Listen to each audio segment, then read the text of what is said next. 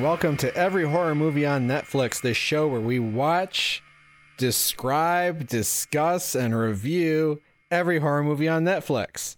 Back again, I'm Chris, and I'm here with Steven.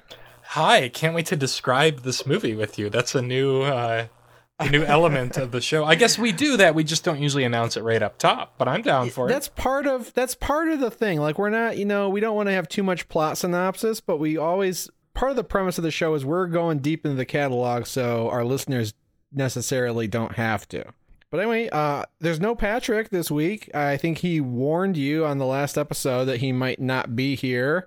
He's got a lot going on in his life. He's moving into a house. He has a house now. Probably haunted. Hopefully it's not haunted. Hopefully, I hope it is. I say hopefully not haunted to be a good friend, but let's be honest. Well, Allison with a Y at least would love it if it was haunted. I feel like that's her dream house. Yes. Yeah. Yes. I want them to tear up the floor and find something horrifying on the subfloor. Mm-hmm. Getting anyway, Ouija Origin of Evil vibes here. Yes, they don't have a basement. A diary of a little Victorian boy that was tortured to death inside the house, and the diary doesn't end when the boy dies. What would a Victorian boy be doing in Ipswich? We don't need to think about that. Yeah, house built in 1960. I don't know. Anyway, so yeah, it's just Steven and us for a two-hander, or heads up Amon as I like to call it.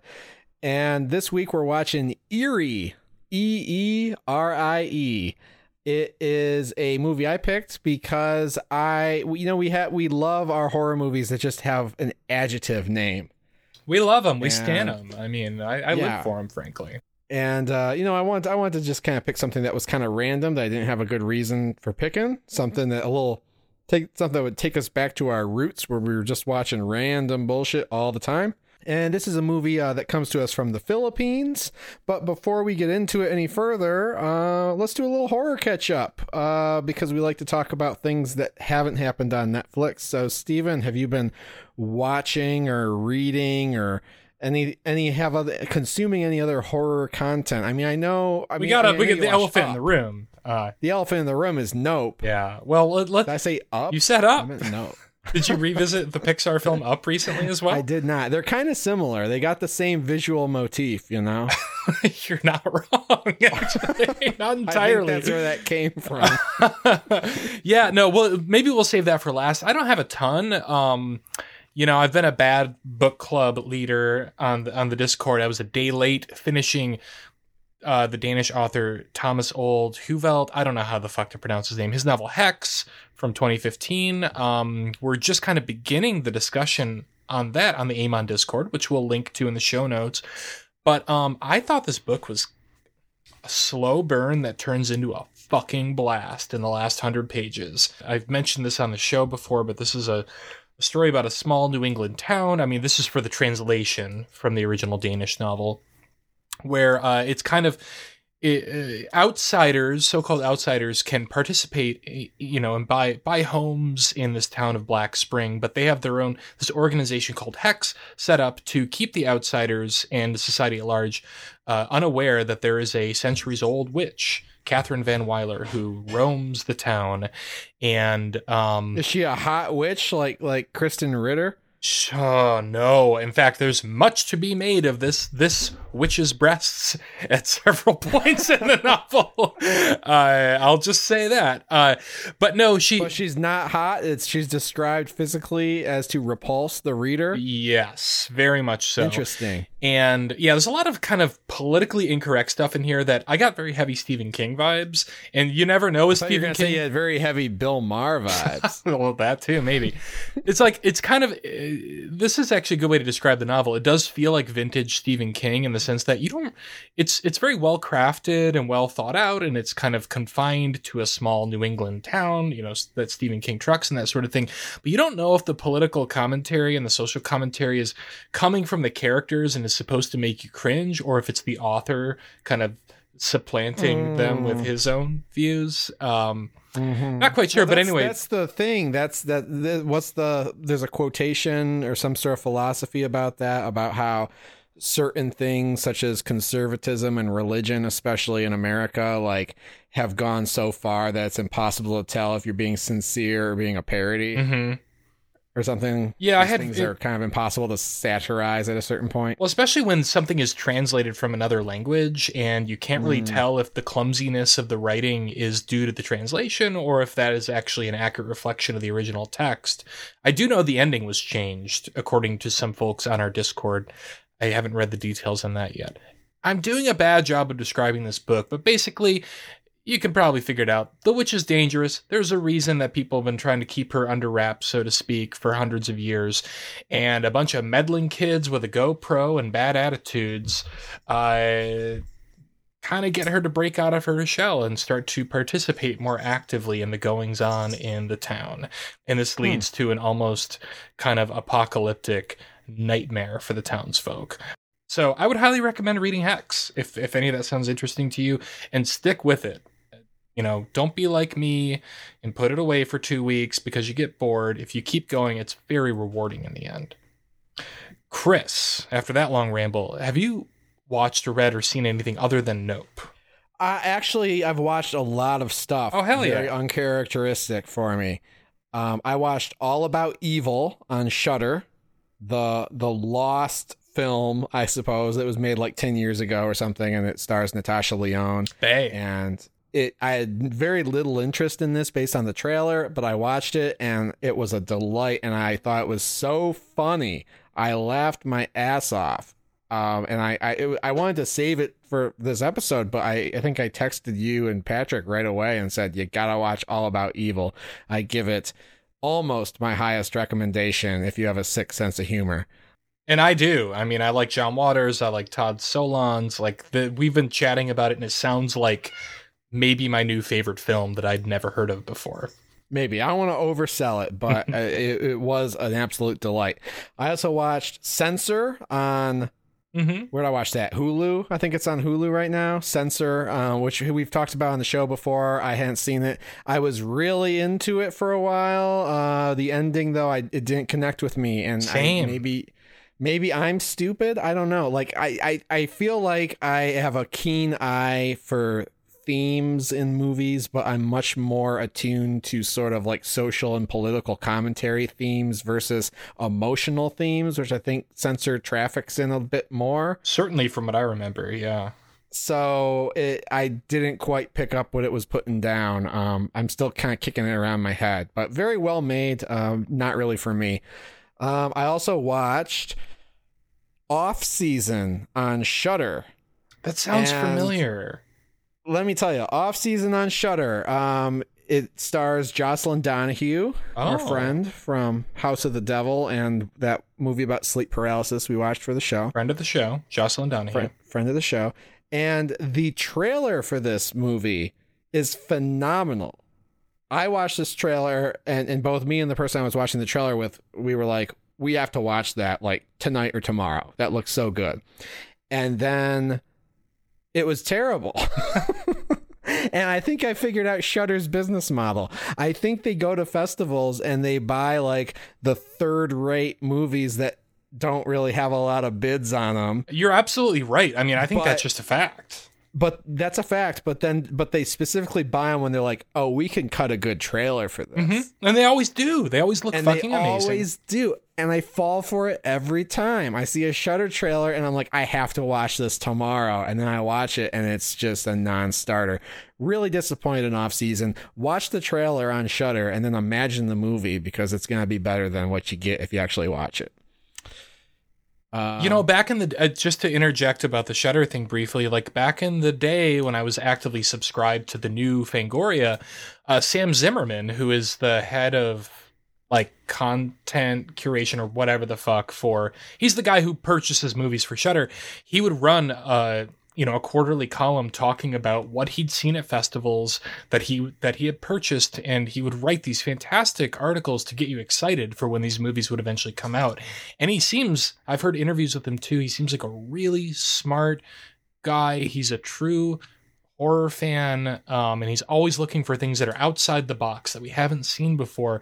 I think maybe the fault doesn't lie with him so much as it does with what's available at these festivals for what Shudder can afford. Mm-hmm. I don't know. I do feel like at the very least, he's helping keep like a young diverse group of independent filmmakers working, even if their films don't quite work. Yeah, and also like my standard for a Shudder movie isn't really that high. Like I have the subscription. They put out a lot of stuff, like a movie a week, and if they're like mediocre, I can usually enjoy them. But this one was just bad. So, well, I won't be checking out Off Season. But Jocelyn Donahue, after a performance in House of the Devil where she just kind of walks around, and then we saw her in the sleep paralysis movie and Dead Awake or something like that. I think so. I don't know. Yeah. And I think we panned her acting ability in that movie. She did not come across well in that movie. She came across really well in Off Season. She had some good acting moments. I was like, oh, she can act. Great. It's always nice to see an actor who can act, Yeah. So rare. Yeah. Or, a actor who's talented, get something to sink their teeth into, finally. But yeah, that's it. Other than Nope. And I mean, I know we could do literally a 5-hour podcast on Nope. I mean, I don't know that I could. I feel, well, then again, I guess I have to check myself. I know myself. If not only because we've already talked about it for 5 hours. It's true. What is there to say? I mean, I feel like there's still quite a few people out there, from the pulse that I'm finding online, who are unsure about whether or not they should see Nope. And I mean, at one level, I don't blame them. I think a lot of film goers are very skeptical about going back into a theater to see anything after everything that we've been through. So I think I would like to briefly review this movie for our fans, just in the sense of like, I think you should see it, but should you see it in a theater? Is that going to be a rewarding experience? How would you? I say yes. I say yes as well, even as somebody who didn't really end up liking the movie all that much. I think if you're going to see it, like that's the way it was shot. That's how it's intended to be seen. I do think there's some amazing visuals and suspense sequences in it that really benefit from the screen overwhelming you, and the sound as well. Yeah, and we saw it in IMAX. Yeah. And I thought it made good use of the format. You see lots of sky, lots of desert. And lots I'm of IMAX believer now.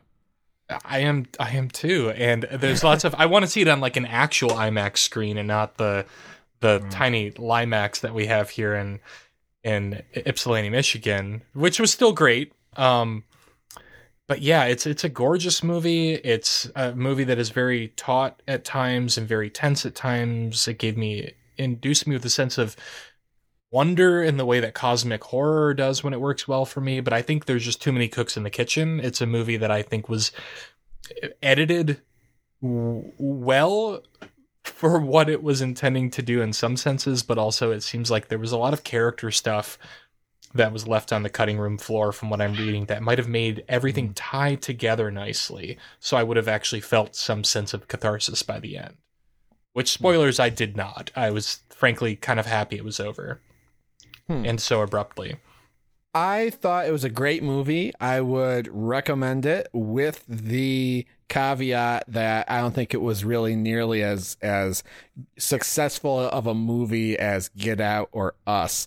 I've had a lot of fun thinking about it afterwards. It's become a better movie in my mind the more time I've had to think about what it was trying to say and all the symbolism and the themes. And very, very interesting movie. Very, very well made movie. Just for me on this one, the balance of like how thematically resonant it was versus how entertaining it was a bit off. And I'm not really looking forward to seeing it again, even though it will probably be a much better movie whenever I see it again, kind of knowing what to expect and having knowing what the themes are and not having to try to figure all that out along the way. So I'll add to that just really quickly. I did see it a second time. I think I texted you about that. And I was hoping that, okay, I've got the baggage out of the way. I know how it's paced, which is a little bit unconventional in some places, how it's structured.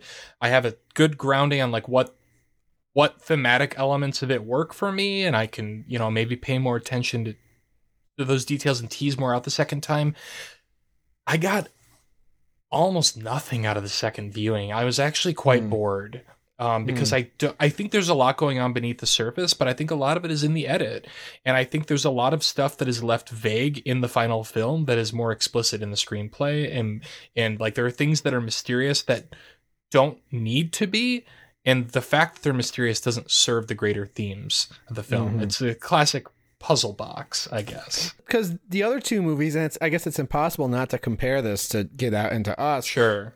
They're very accessible and they're very smart movies, but they're also, if you're a dumb person, you're going to have a great time. And maybe you'll only pick up on the message, as superficial level. This movie, like, unless you're looking for the themes, it's hard for me to see you really being entertained by it. Yeah, I'll second that. A lot of standing in the desert, moping in the desert, looking at the desert. Well, and a lot of this overlong action sequences that don't have any real. That oftentimes are hard to it's hard to tell where things are spatially during some of the sequences. Like it's a clumsy edit of, I think, what might actually be a truly great American film. But more on that some other time. Release the Snyder cut. Well, we got the director's cut, at least the cut that Universal Studios thought was, or Universal thought was fit for public consumption. So the editor says there is much more to be seen, and that if we ask for it, we'll see it. I give it a view it though. Hashtag release the Snyder cut. Bring it back. Also, The Nightingale is on Netflix now. This is Jennifer Kent's follow-up to The Babadook. I think I've talked about it before. Definitely not a movie for everybody. If you need to look up content warnings, no, you don't, because that's the answer. It's full of upsetting content, extreme upsetting content. But if you can stomach that, it is, I think, a very, very beautiful movie that, in addition to all the horror and trauma, has a lot of humor and beauty in it. And I thought it was a very good and moving movie. So if you've been looking to check it out or you've been thinking about it, you got a chance. It's on Netflix. I would never tell anyone they had to watch it, but I give it my highest recommendation. All right, well, let's talk about Eerie. Let's talk about something important. This is a fairly recent film. What's the year on this one? 2019. It's a Filipino film set in 1995, though.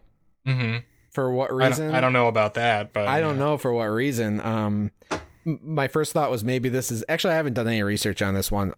My thought is maybe it was based on a book that took place in 95. They wanted to be faithful to it or something, or maybe it was an easy way for them to write out modern technology. That's always my suspicion with these things, and I think you're on the nose there. Yeah. So it is about, and I think we read the plot synopsis on the last episode, but I forgot it. So me too. It starts off with it's a Catholic girls' boarding school in the Philippines, and girls are telling ghost stories, and there's a bathroom stall that's haunted because a girl hanged herself in that stall years ago, and now her vengeful ghost lurks in the bathroom stall. And don't go in the bathroom alone or you get got. And we classic Bloody Mary sort of thing. We open with a little prologue where there's these little girls, and one of them goes into the bathroom and gets got. And I was like, all right, so that's the premise of the movie. We've seen this a million times. There's gonna be a ghost, it's going to be spooky, boarding school, Bloody Mary, what have you. But the actual premise of the movie, which reveals itself a little bit is we're actually going to follow the school psychologist / guidance counselor, who is not really a nun, but close enough. She doesn't live at the school, but she doesn't wear the habit of the nuns, but she is still definitely in the fold, obviously. And she is gonna try to solve this mystery because she's exploring the circumstances of this girl who got and what happened to her. I guess she went crazy. She got and went crazy and is in an asylum somewhere, right? Wait, okay, which girl? There are several the girls. First victim. So not the ghost girl, but the first one who goes in and sees the ghost in the prologue, and then we don't see her for the rest of the movie. I think they say that she's nonverbal, like in an asylum now or something. Yeah, I think she tried to commit suicide, right? Yeah, something like that. Yeah. We don't really see her do any of that, but yeah, she's off. Anyway, so this guidance counselor is like troubled by that, also troubled by the stresses of other girls in the school, in the class. But the kicker is this school psychologist can see the ghost. Eerie, short for Erica, which long for Eerie. Long for Eerie. That makes no sense, but well, no, I mean, I think definitely that's why the movie's called Eerie. I mean, I entertained that thought. No, it is, and I don't know, I don't know what dialect there's of language they're speaking in this movie in the Philippines. Tagalog, I think, but I don't know anything about the intricacies of that. There's like 1,000 languages in the Philippines and different dialects and stuff. That's a safe bet, but it's. I suspected that like Eerie, short for Erica, is actually how you would say or pronounce Eerie. You know? Maybe. So I mean, again, I had the same thought. Words, maybe. I don't know, but it's definitely Eerie, airy. They're meant to kind of rhyme. Eerie is the ghost. Eerie has been dead for a while. Our school guidance counselor can see Eerie and isn't that afraid of her. She's a little afraid of her, but mostly she's trying to help her. Trying to understand her. What happened to her, understand her, and then use that knowledge to help the other girls in the school and help them because they're all scared of, or, you know, they're all having their own struggles that are being exacerbated by this ghost legend, etc. Well, and also exacerbated by the absolutely horrifically abusive and intimidating head nun at this school. Yes, it's not a happy environment on the best of days, much less when you have a ghost. And when somebody dies or somebody's injured, you get like a day to recover, and then it's back to business as usual because, like the priest, the male like priest at the school as well, like basically says like, well, this happens all the time. It should be routine. You should be able to get over it. It's happened before. Like they have experience with this from when Eerie was killed, you know, all those years ago under dubious circumstances. And so this premise really drew me in because it exceeded my expectations. I don't think I've seen anything like this before, except for like The Sixth Sense, which I'm not sure counts. Hey, can you think of a movie like this where there's like this kind of dynamic between a human protagonist and the scary ghost? You know, I can't. And one thing that I did like about this movie was that the setting and everything about this is like so not my bag, but I found that did feel really novel as I was watching it. Yeah, exactly. It was the saving grace of this movie for me because the rest of it was very, like you said, not very engaging or, you know, pretty maudlin for the most part, I think. Maudlin and fairly generic. You know, we've seen a lot of movies with boarding schools and walking around in the dark or boarding schools or any sort of institution where you sleep at night, you know, hospital, etc. Nails comes to mind. I was trying to think of the title. Yeah. Yeah. Or, you know, Eli, Eerie, that kind of rhymes. Maybe it's a remake. Anyway. I remember nothing about Eli. Oh my God. So yeah, like I really like that. You know, like we see the ghost girl in her office, and like there's not even a moment that we're shown where like the guidance counselor's like, what's going on? Like we get the sense that she has a pre-existing relationship with this ghost to the extent that like, you know, she drops her pen, she looks under the desk and she sees ghost feet sitting in the chair opposite her desk, and like we're pretty scared as the audience, but she's not scared. She's like, oh, hi, Eerie, what's up? What can I do for you? Yeah.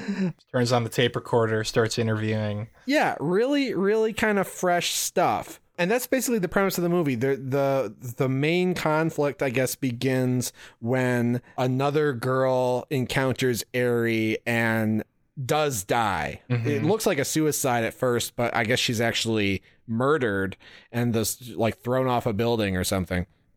And the prime suspect in the murder is the groundskeeper of the school, who we've met before, and we feel like he's a nice guy. And our hero and people close to him were like, no way did he do this murder. But he's like about to go to the electric chair for killing this girl. Justice happens swiftly in the Philippines.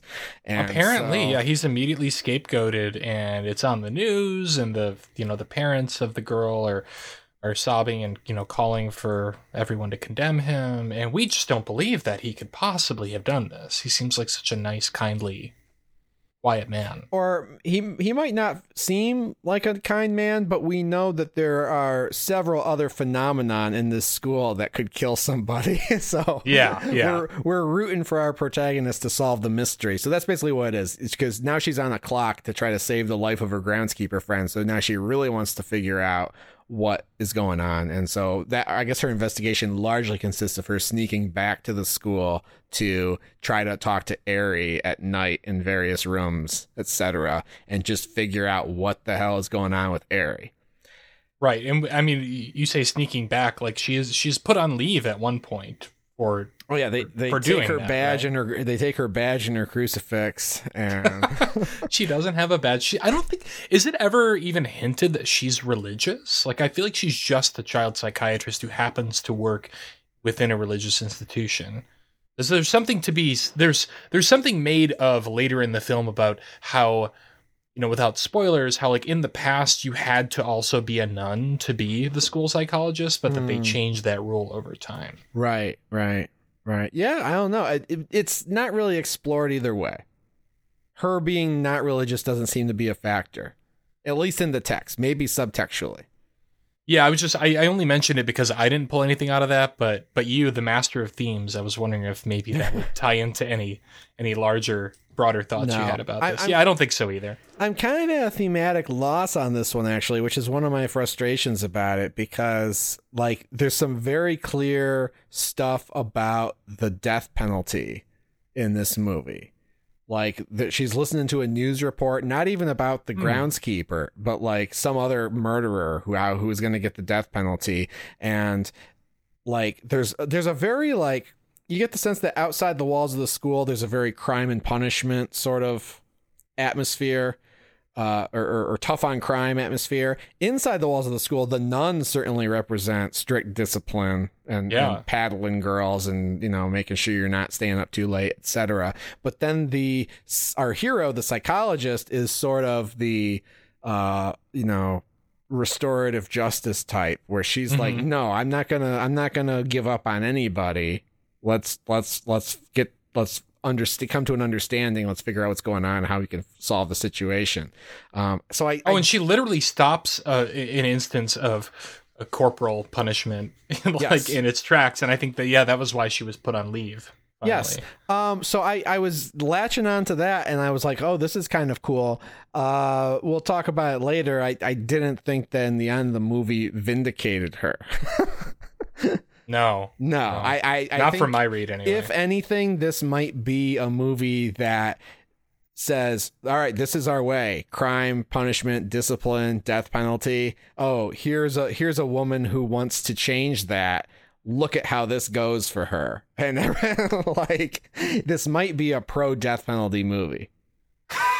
I mean, that's a hilarious thing to say, but rolling back again, I'm still digesting this thing. I just finished it, an hour and a half ago, but you might be onto something. It might not even be a deliberately pro. I don't think so. They might be trying to make an anti-death penalty movie, but aren't very conscious of the signifiers. I think the intentions are well-meaning, but they are executed in a pretty fucked up way. Yeah. And I mean, it's hard to when I think the Philippines and I think the death penalty, I think of Duterte, the president of the Philippines, who was elected in summer 2016. And much like Trump was like, I'm one of the most powerful men in the world now. I'm going to use that power just to kill people, just to murder, just to have death penalties. Wow, I don't know anything about that, unfortunately. Oh, yeah, Duterte is like the Trump of the I know the name, but Yeah. And then, yeah, he was like, oh, yeah, we're going to just start, giving the death penalty to people. So that was 2016. This movie comes out in, 2019? I feel like maybe it's a political thing. I don't know. There was a lot that exceeded my grasp just on a cultural level, I have to say. And I don't know that if I was more aware of what's going on politically in the Philippines, there's probably more to dig into. You don't, in my mind, I mean, some filmmakers do it, but you don't bring up themes like this without having something to say about it, or you don't bring up ideas like this without having some kind of, at least trying to make a cogent statement about how you feel about it as a filmmaker. You would hope not, anyway. You would hope not, and this felt like a very assuredly written and directed film. So I don't know. I kind of gave some of it the benefit of the doubt and assumed that there were things that I just wouldn't understand without doing more reading. Somewhere in the Philippines, they're watching Joker and they're saying the same thing. They're saying, this looks like a very well-made film. I'm sure they wouldn't bring up all these issues if they weren't saying something very deliberate about it. Yep. Not just the Philippines. Anyway. So, yeah, I mean, other than that, it's a pretty generic movie. I don't even know what else there is to talk about. Stylistically, there's not a whole lot to talk about. It's very, I'm sure you notice this as well. The cinematography in this movie, the color is drained out of absolutely everything in a very seemingly deliberate way. Maybe just to give it a look, but I honestly found that a little bit off-putting. There were stretches of this movie where I struggled to really pay attention because there just didn't seem to be very much life on the screen. And that, I think, that element contributed to it once I keyed into it.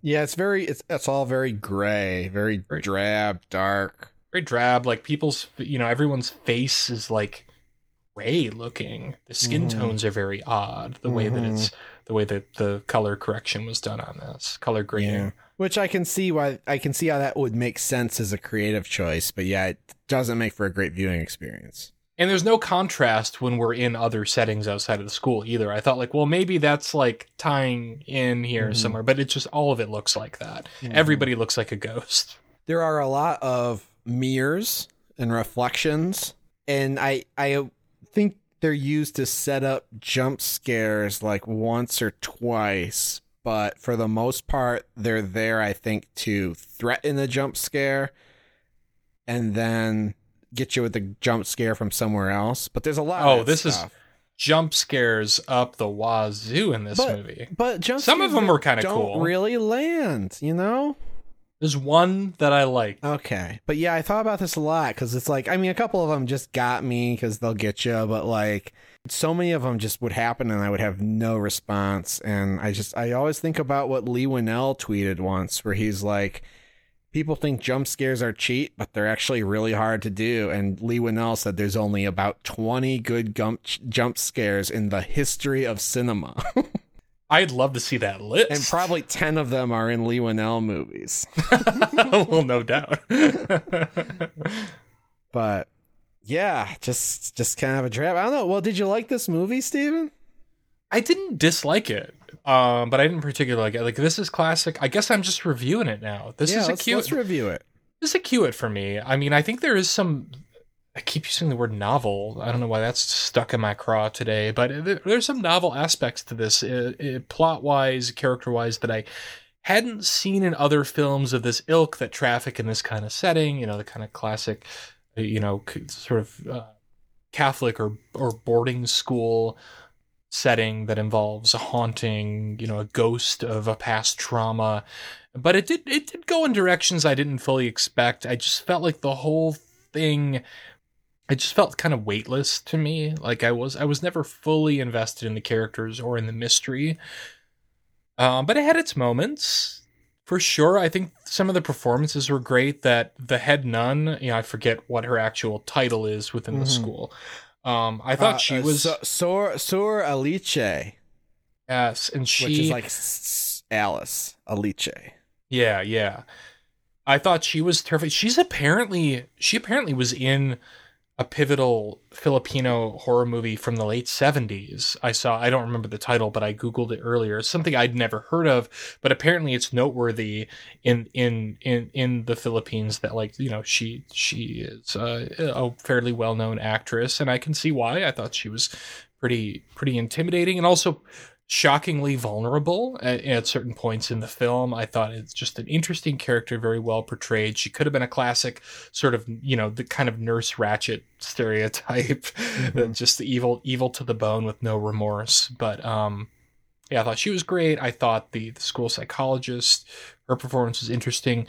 Well, anyway, I guess that's my review. It's a solid cue it. You know, if you like a supernatural thriller-ish that has, you know, that traffics in Catholicism and sort of those signs and signifiers, then check it out. You might dig it. There's a little bit to like in there. What about you, Chris? So I've actually talked myself into giving this a view it. Whoa!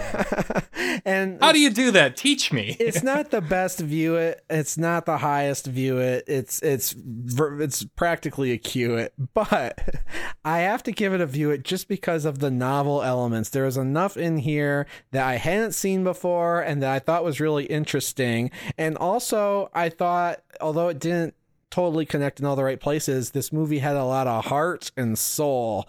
And yeah. I really liked how much the guidance counselor cared about the kids. There's some real moving stuff, especially towards the end, and I just thought it was a emotionally compelling in those places, if not compelling in the rest of the movie. And I don't know, anytime, like, listen, we're watching all these Netflix horror movies, we know it's going to be rare for us to find like a top tier movie that we've never heard of before in the depths of the Netflix catalog. Of course. So what I'm looking for what I'm hoping for when I pull up a random movie with a name like Eerie on Netflix is that it's gonna be like this. It's gonna be something interesting that I never would have watched if I weren't doing this show, that has memorable stuff in it that's distinct from everything else that's out there. And this had enough of that I'm going to say it's worth checking out. Because the rest of it, honestly, not good, but it's competent. The even the slow parts of this movie are not worse than most of the stuff that we watch. Oh, and when you put it in that perspective, absolutely. I mean, this is a well-made, well-crafted film. Much more so than I was expecting because of the Drek that we're used to. But I found there were also very, very few, if any, of the cliches I was expecting in this either. Mm-hmm. So you've made a very good argument for Review It, Chris. I support that. A very human film. And, you know, look, because we see a lot of these movies that feel like they're commercial products and that they weren't made by people. I mean, they were, obviously, but this one feels like someone actually put some passion into this and had some feelings about stuff and wanted, and it's scary too in places. Most of it, the jump scares aren't scary. Towards the end, it gets real scary for me. There's some scary stuff. And it's worth noting, too, when you're talking about expecting this to just be a product, this was apparently the first, and I don't know how many of these there are, but the first Filipino N film. Wow. Yeah. I thought you were going to say it was the first Filipino film to make over $300 million. No. I was going to say, does that mean they're making Eerie too? I mean, see Eerie too. For all we know. Well, if you're giving it a view it, I would expect that. All right. Well, we're going to go to the spoiler room and talk a little bit more about the plot and the ending. So if you want to go check out Eerie on your own, now's a good time to take a break and go do that. Otherwise, we're going to spoil everything. But first, let's remind you, in between episodes, you can find us online. We're on social media. We're on Instagram. We're on Facebook. We're on Twitter at EHMONcast, EHMON cast. We have a Discord, which is amazing. We have great conversations with our listeners. We love to hear your thoughts on there or by email. We love to hear it. We love to hear it. We love to read it more often than not. But we'll be putting the link to the Discord in the show notes. I think I said that last time and then I forgot. So sorry if I fooled you last time. And we'll I hope that we'll start kind of including that in any of our social media output from here on out, because I think Discord is, if you're a true fan of the show, I think that's really the place to be. I mean, we're accessible. The other fans that you'll meet are pretty fucking awesome. Yeah. It's good place to lose a couple hours. It's good vibes. Yeah. You just hang out there. Yeah. And you can go to our website, everyhorrormovieonnetflix.com. You can poke around there, see what links work, see what's broken. Go to our merch store, order a t-shirt that says Every Horror Movie on Netflix on it. Wear it when you pick your daughter up from her Catholic boarding school. You know, lots of options. But yep, there's plenty of ways to connect with the show in between episodes, and we hope you take advantage of them. And don't forget, please, I'm begging, if you haven't already, go onto your podcast provider, rate the show 5 stars, and leave a little review. Even if you hate it. No. Just give us 5 stars. 5 stars. Just give us 5 stars. It helps other people find the show. All right, with that said, we're going to go to the spoiler room for real now. So we'll be back in just a few seconds, ready to spoil everything about Eerie.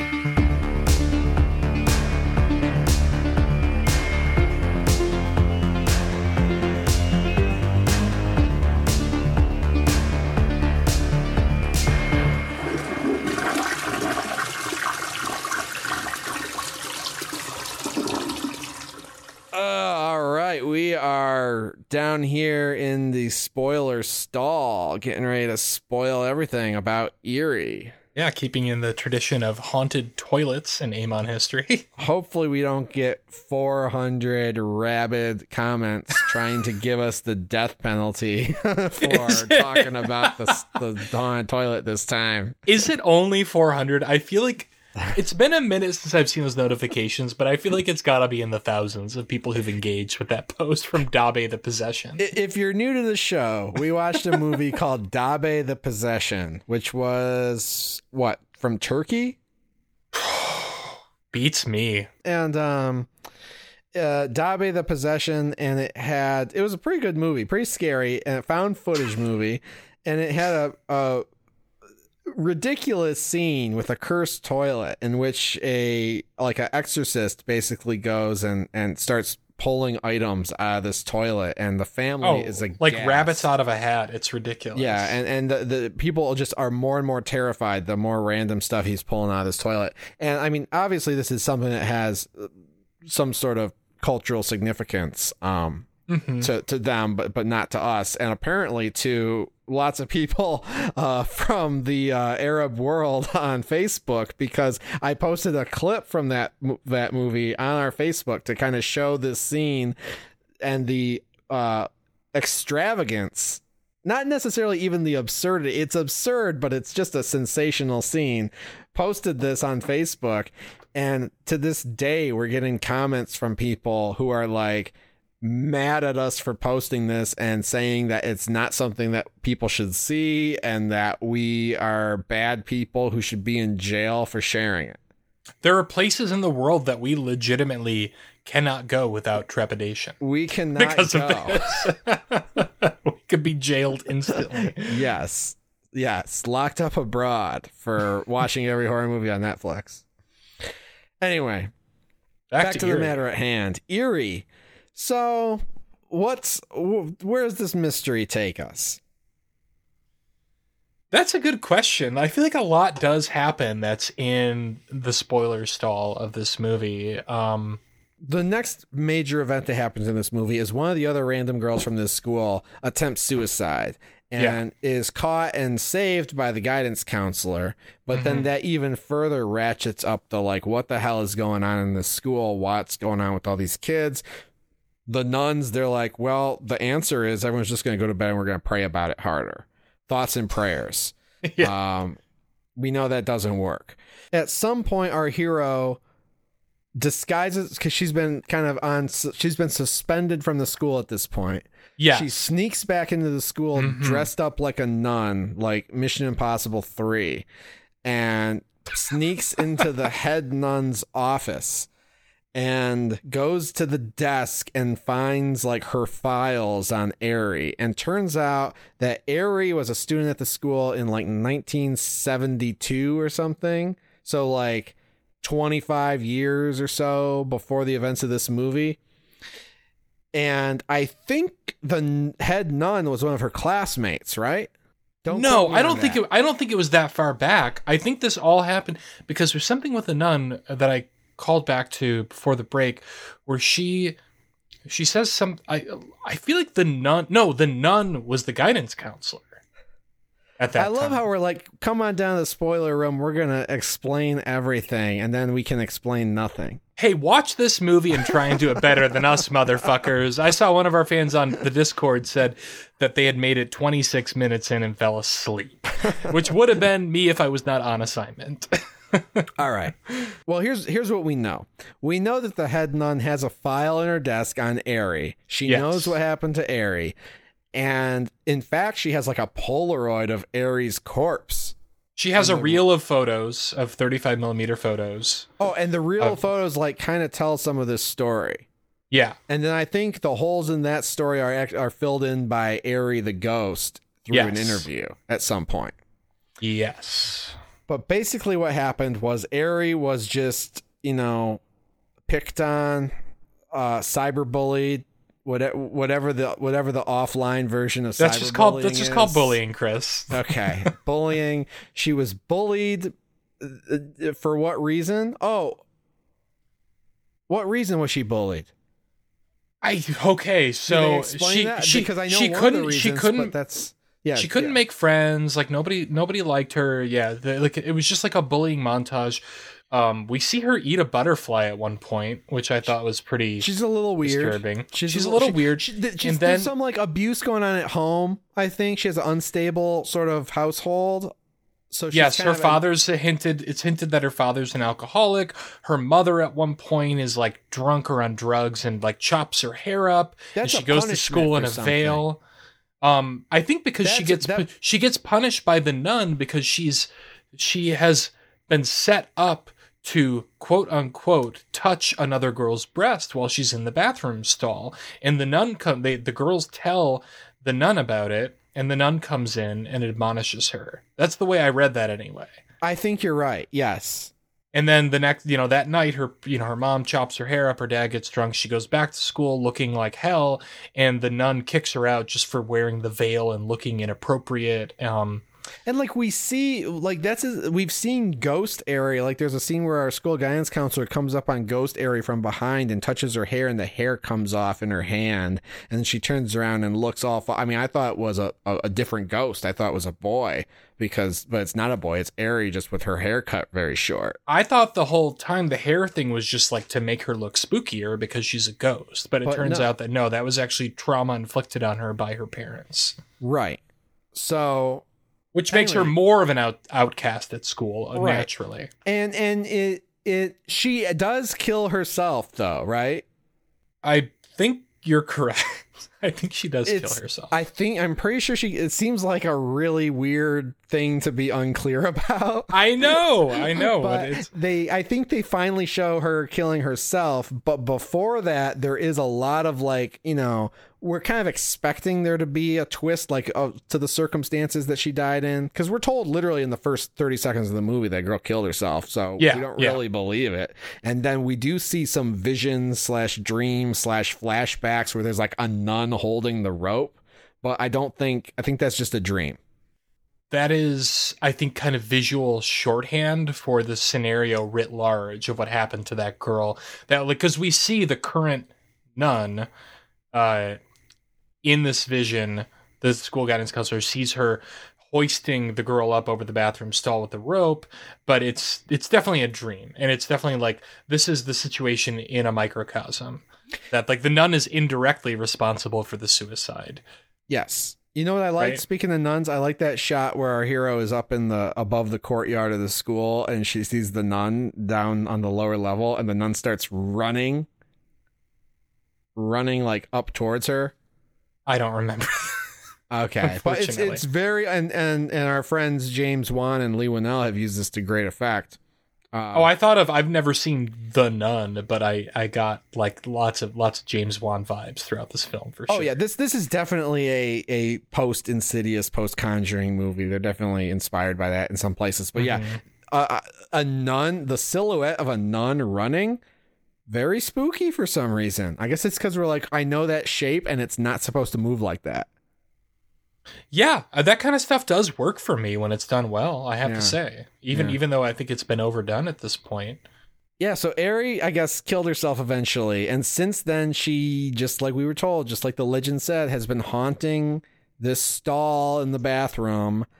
And she's very sad. She's got a lot of pain, whatever. So we find, is this in this is before the confessional, right? We find all this out. Mm-hmm.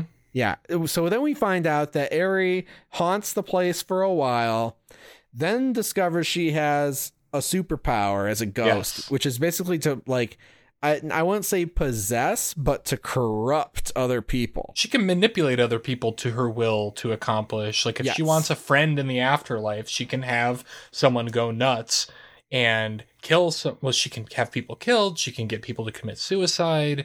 Yes. I think one of the girls that commit suicide, like, she thought they would be friends, but it didn't work out in the afterlife. Right. She's bitter about that. Because believe it or not, like, people, they die and they're actually kind of pissed off when they realize they were murdered by this creepy ghost girl. That, right? And they don't want to be her friend because she's so that's kind of Eri's predicament. Not only was she an outcast in the living world, but even the dead don't want to fuck with her because she's such a creep. And that's on that list of things that I found really kind of fresh in this movie. That's something I don't think I've ever seen in a film or read in a short story or a novel before. I thought that was pretty cool. And she's lonely and she's mad and she feels like her whole life and afterlife have been unfair. And the school psychologist really sympathizes with her and wants to help her. And I thought that was really cute. So the climax, Eri has made her dad kill her mom, stuff like that. And then made him, how did he die? She made him he died somehow. Or he something weird happened. But what the groundskeeper that we were talking about actually did kill that girl, but it's not his fault. Right. He was under the influence of Eri, but I liked how when the psychologist figures this out, she's like, well, there's nothing we can do for him because he killed her. It's like, I know I can't get him off the hook for this because no one's going to believe the devil made him do it. The Conjuring, the devil made me do it. Again, that's on that list. I liked that too. That it's just like, well, we understand what happened here. It sucks, but it's a lost cause. Like we live in a society where it's apparently pretty easy to get people killed for committing crimes. Yes. But the climax is the guidance counselor takes Eri into the confessional in the chapel in the boarding school, which the reason they go into the confessional I thought was really interesting and neat. It's like Eri doesn't want to be looked at too much or something, and she's like, we're gonna go in here and you won't be able to see me and I won't be able to see you, and we're just gonna talk for a while, okay, Eri? Like really meeting this student on her level. Right. She's a really great guidance counselor. She's great at her job. And so they go into the confessional, and this is when it starts getting scary because we still kind of see Eri through the fucking holes of the confessional, but she is demonic. She is not. She's like more demonic than she's been at any point in this movie. And basically, Eri's evil and basically beyond repair, beyond salvation. We can't fix her. And she's like, I'm so lonely. Would you want to be my friend? Will you stay with me forever? Will you come with me to hell? Which is one of the scariest parts of the movie for me. And the guidance counselor is like, I was with you until that last part, Eri. And Eri's like, see, you're just like everybody else. Now I'm going to make the cop, whose name was Julian Castro, which is kind of funny for our politicos out there. It makes the cop go crazy. And he starts. We haven't even talked about this cop because he doesn't matter. But he was a good guy. He's just a pawn from the beginning. But he's a pawn. So he basically goes nuts and tries to kill the guidance counselor. But this is what I mean by he's not possessed by Eri. Like Eri's still doing her own thing, and this guy doesn't have Eri's intellect when he's possessed. He's just basically a zombie. Yeah, she just makes him evil and murderous. Yeah, makes him evil. She's not acting through him, she's directing him. They end up on the roof. The cop ends up choking our hero. Our hero can't get free because she doesn't listen to Amon, and she doesn't know that you got to break grips from the inside instead of pulling on the outside of the arm when you're getting strangled. So, but she does break free. What happened? Oh, the ghost, the other ghost girl, the girl who killed herself? No. The ghost of the girl who got thrown to her death? Right? This is where I had trouble picking up the pieces. A second ghost girl shows up, and it's the girl that didn't want to be Aries' friend. So I think there's only one girl who actually gets killed by Aries, and it's the one that they thought the groundskeeper killed, right? That is true, but I was confused about that for much of the runtime because there were a couple of different names. There was an Anna, there was a Clara, and then there's Aerie. And one of them tried to commit suicide, but did not end up killing herself. She didn't succeed. Right, that's the most recent victim. So I think what we see here in the end is the ghost of the girl who got killed by the groundskeeper shows up and is like, "Get away from her, you bitch," to Aerie, and slaps her, and they go over the edge of the school. And I guess maybe if you get thrown off a ledge by a ghost in the ghost realm, it kills you. I mean, the logic doesn't really work for me, but that seems to be what happened. Because I don't think we see Aerie again. No, then we... Wait. So that kind of... Wait, but somebody... It's not a ghost that gets thrown off. Somebody dies then because... Oh, I remember. Okay. The counselor dies. Yeah, okay. So that's why there's a memorial afterward. That's the twist, because we go from this where basically this ghost girl shows up and throws Aerie off the building and sacrifices herself to do it. And presumably the day's saved. I don't know what happens to the cop. We think the counselor got away from the cop, but it turns out dies, doesn't he? God, it's like I'm ashamed to say again. I don't recall. Dude, I was a little bit tired, but like I was actually actively watching this. I just can't. I was wired and actively watching it. Like I was glued to it, but I just got tripped up by so many things. Part of it is that all these girls look alike, and or enough alike that like I was really kind of honing in on that and trying to figure out who's dead, who's not. Because with the color drained out of everyone's face, like I mentioned before the break, it's kind of hard to tell who's a ghost and who's not sometimes in this movie. Which works to both its strengths and weaknesses, depending on what scene we're talking about. Yeah. I don't know what happens to the cop. I don't know. If you really care about what happens to the cop, you'll have to watch the movie. Yeah, I don't care about what happens to the cop. He kind of disappeared, just like the real life Julian Castro disappeared after he called Biden senile at that debate, and then he was never heard from again.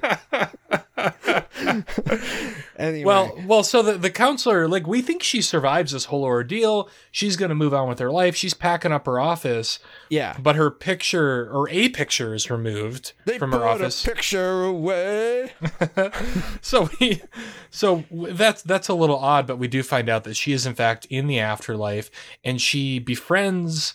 Yeah, it's a Sixth Sense moment. You know, it's like she's like, "Oh, hey, this is cute. Whose funeral? Oh, I don't like that at all. It's my funeral." And then the last girl in the pew is like there sobbing. I think it's the would-be suicide victim, right? Yes, who tries to commit suicide again, but the counselor saves her, and that is the counselor's redemption. That's the only way that she can actually make an impact in this school, is to actually take over as the ghost of the school and save these girls instead of tormenting them. Yes. And it's cute. Beautiful. I like it. Yeah. Yeah. Cause they go up on the roof and this girl's like gonna jump off the roof, and she's like, "Oh," and she like says out into the heavens, she's like, "Oh, Mrs. So-and-so, if you can help me, please help me." and she does. And she catches her and she's hugging her. And does the girl know that she's there or not? It doesn't really matter. Now in death, this counselor has finally found the gifts to actually make a difference and be a positive force on these kids, and it's a beautiful it's cheesy as fuck. It's very Flanagan. It's very Flanagan. The butterfly eating is very Flanagan too. No, Flanagan wouldn't let you eat the butterfly in his movie. He wouldn't go that far. But yeah, that's the movie. That's the end of the movie, and it makes you feel good. Made me feel good.